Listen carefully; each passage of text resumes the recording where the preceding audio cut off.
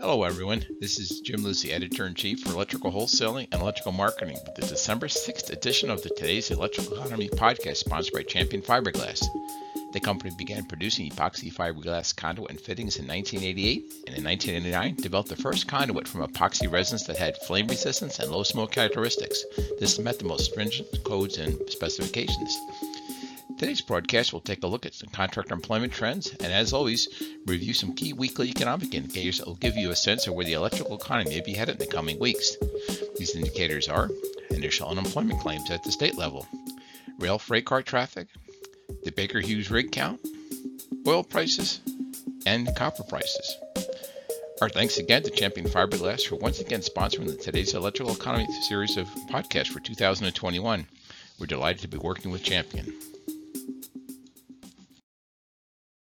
For the week ending November the 27th, the advanced figure for seasonally adjusted initial unemployment claims was 222,000, an increase of 28,000 from the previous week's revised level.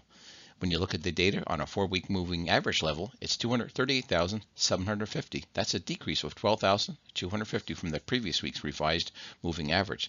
It's the lowest level for this average since March 14th, 2020. That's the depth of the COVID pandemic when it was 225,000.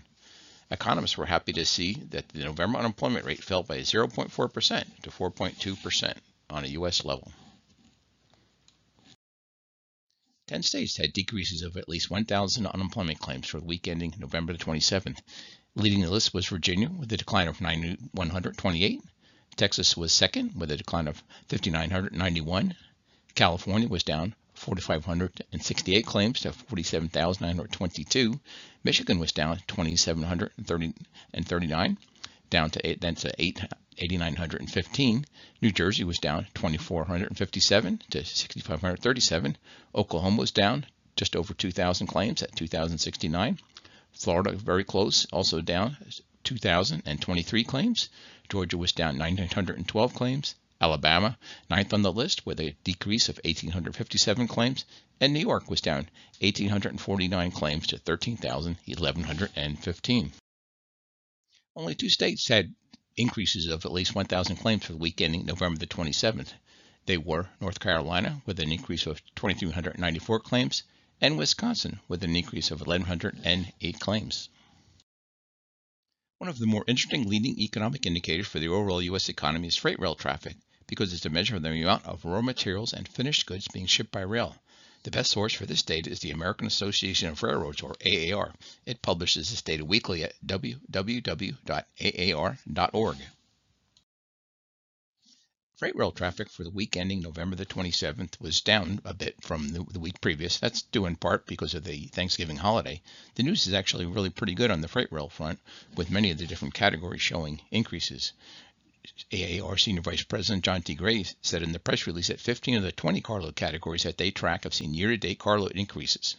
Coal leads the way with the cars loads up more than 11,000, and that's basically an increase of 306,000 carloads, and that's because of the price of natural gas for electrical generators has doubled since the beginning of the year.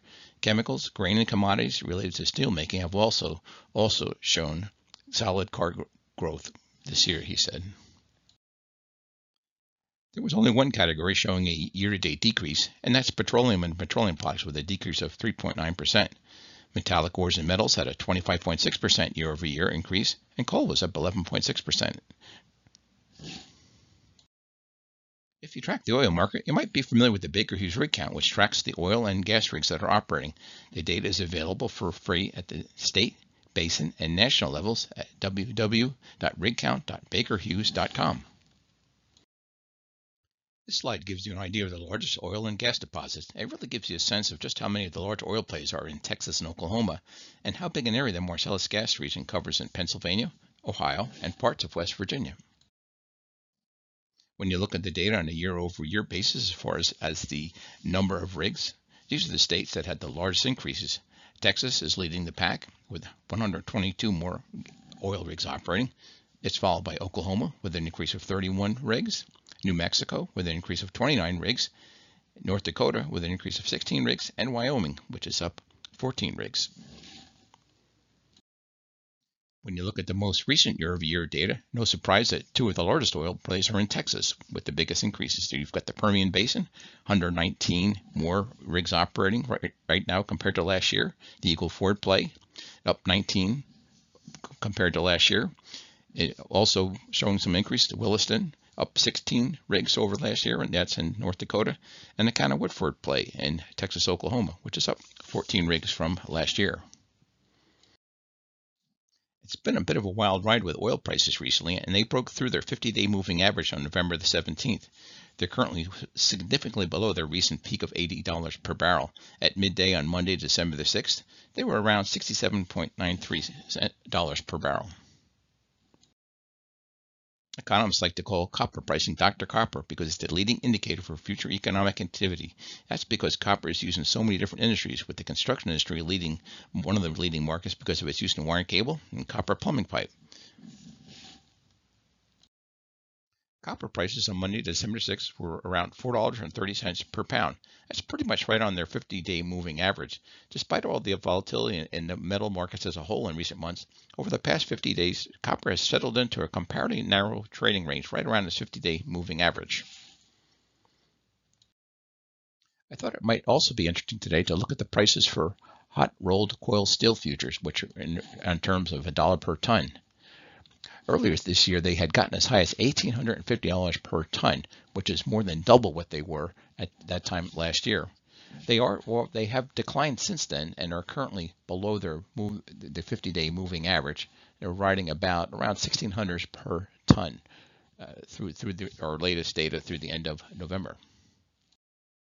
I thought we'd finish up today's broadcast by looking at some interesting trends in contractor employment data.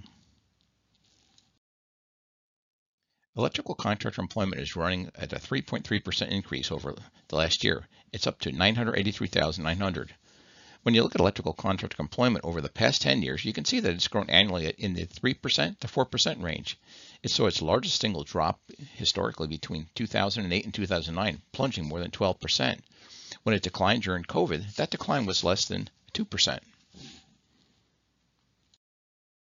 One of the other ways to look at electrical contractor employment is to compare it to the other subcontractor employment categories. Electrical contractors account for approximately 13% of total construction employment. It's second to only plumbing and HVAC equipment when you look at it on that basis. Each of those employees represents approximately $73,260 in buying power.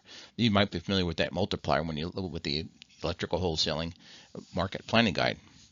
When you look at the chart here of all the other major contractors, you can see why electrical contractors command such a large mind share on the construction sites. You can see that most of the other different types of subcontractors have fairly small as a percent of the whole. You can see that residential remodelers are about 5%, new single-family general contractors at about 4.9%. You've got drywall installation contractor about 3.5%. Roofing contractors at 2.9%. You've got painting and wall covering about 2.6%. Masonry contractors at about 1.9%. Framing contractors at 1.1%.